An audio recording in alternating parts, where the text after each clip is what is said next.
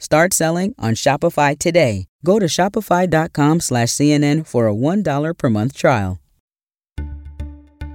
Hey everyone, I'm David Chalian, the CNN political director. This is the CNN Political Briefing. Here's what you need to know in politics for Tuesday, October 18th. 3 weeks away from Election Day, it is midterm crunch time. New ads hitting the airwaves, and those all-important debates are taking up a lot of the action today. We'll bring it all to you.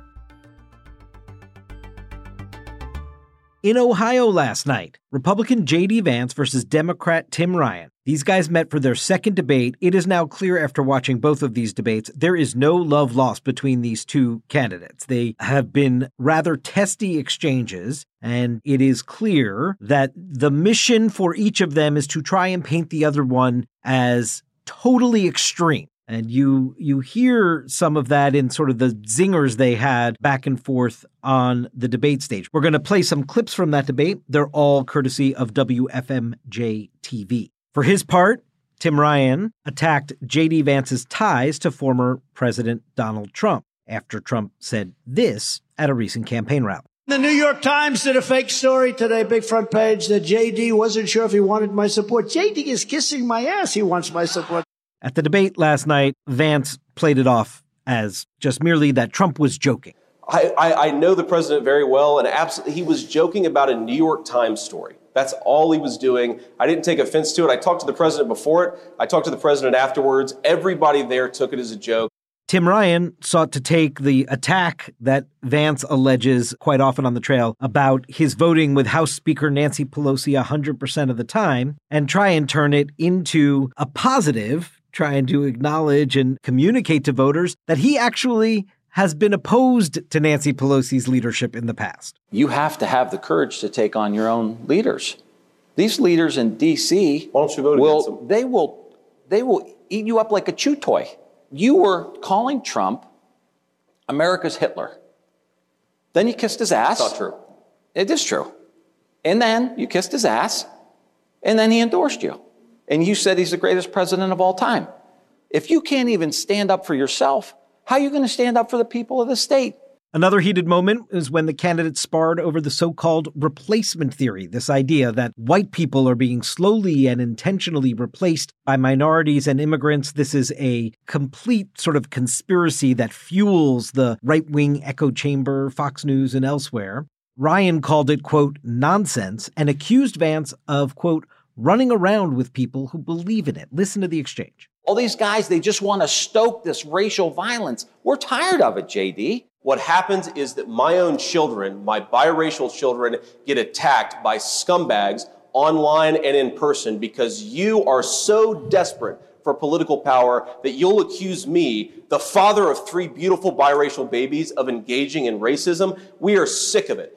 Out in Utah, independent Evan McMullin is running against Republican Senator Mike Lee. We don't usually talk about Utah Senate races because it's such a deeply red Republican state. They're not usually competitive contests. But the Democrats didn't field a candidate. Since Evan McMullin was trying to take on Mike Lee, Democrats decided, well, in Utah, that may be the best chance they have to knock off a Republican incumbent senator instead of putting up a Democratic candidate. Now, the reality is McMullin, a former Republican turned independent, former CIA officer, has a lot of agreement with Mike Lee on a lot of policy issues, but his entire rationale for his candidacy is around January 6th and democracy. And he takes Mike Lee to task day in and day out on the trail for participating in protesting against the Electoral College vote in the Capitol on January 6th. And Mike Lee pushes back, having none of it. He has wrapped himself in this constitutional conservative label throughout much of his career. He did so when he brought out his handy pocket constitution on the debate stage last night. This led to this back and forth, courtesy KSTU. Yes, there were people who behaved very badly on that day. I was not one of them. I was one of the people trying to dismantle this situation, trying to stop it from happening. Because I believe in this document written by the hands of wise men raised up by God to that very purpose. Look, Senator Lee has been doing this thing with his pocket constitution for the last several years. Senator Lee, it is not a prop. It is not a prop. If you're committed to the Constitution, then stand up for our free and fair elections. Stand up for the peaceful transfer of power. In one of the country's key governor's races in Georgia, the rematch between Democrat Stacey Abrams and the Republican incumbent governor Brian Kemp, we saw yet again voting rights, voting issues as a center point of this debate. They debated a whole host of issues, but Stacey Abrams has defined her public life around access to the ballot and fighting for voting rights. Brian Kemp, former Secretary of State before he was governor, overseeing the voting process in Georgia, and signed that new voting legislation into law and uses that as a credential while Stacey Abrams tries to use it as a cudgel against him. Here they were, courtesy of the Atlanta Press Club and Georgia Public Broadcasting. Brian Kemp was the Secretary of State, and he has assiduously denied access to the right to vote. We know that the right to vote is the only way that we can make the changes we need in the state, the only way we can make the changes we need in this country. Just this past May in our primaries, we again had record turnout in the Republican primary and the Democratic primary. In Georgia, it's easy to vote and hard to cheat.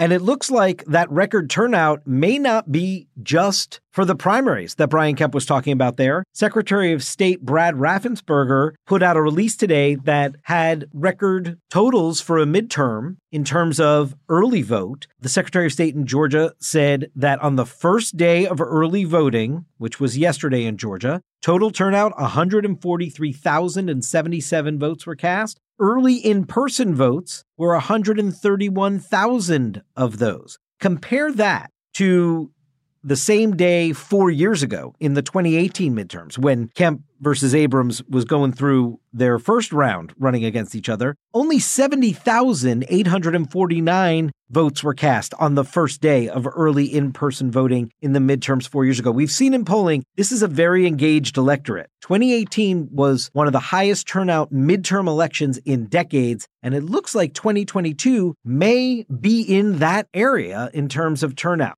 And I want to make sure you guys hear this fascinating ad up in Pennsylvania. Dr. Mehmet Oz, the Republican nominee for Senate there, put up this ad. Now, remember, he won that Republican nomination in Pennsylvania with Donald Trump's backing. No doubt that was part of his victory, energizing the MAGA wing of the party. And it's a very purple state, Pennsylvania. So as is the norm in American politics, candidates in their primary sort of run to the right or the left to try and activate the base vote. And then in battleground states, they tend to run to the center and court as big a swath of the electorate as possible. That's sort of the math equation. Now, that is not a political philosophy that Donald Trump has ever subscribed to. And he never really did a ton of courting the middle. His vision of American politics was just to turn out more base voters. Mehmet Oz is clearly taking a different direction up in Pennsylvania. Listen to this ad where he argues against extremism in Washington. Guys like John Fetterman take everything to the extreme.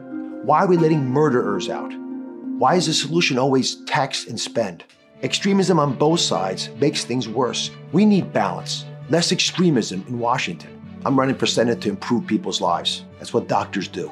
Now remember, he's the Trump-backed candidate in that race arguing against extremism. Are voters going to buy that? The answer to that question will determine who the next senator from Pennsylvania is. And I noted on this podcast yesterday that the economy is the driving issue in this race. But President Joe Biden was in Washington today trying to increase the attention on abortion rights again. He wants to get it up to the level of concern for voters that it was in the immediate aftermath of the Dobbs decision. Here's the pitch he made. If you care about the right to choose, then you got to vote. That's why in these midterm elections are so critical. Elect more Democratic senators to the United States Senate and more Democrats to keep control of the House of Representatives. And folks, if we do that, here's the promise I make to you and the American people. The first bill that I will send to the Congress will be to codify Roe v. Wade. Democrats are banking on abortion rights as a potential silver bullet to mitigate a tough economic midterm environment for their party. In 3 weeks, we'll know if it worked. Thanks so much for listening. That does it for this edition of The Political Briefing. Please take a moment and be sure to follow us wherever you get your podcasts. We'll talk to you tomorrow.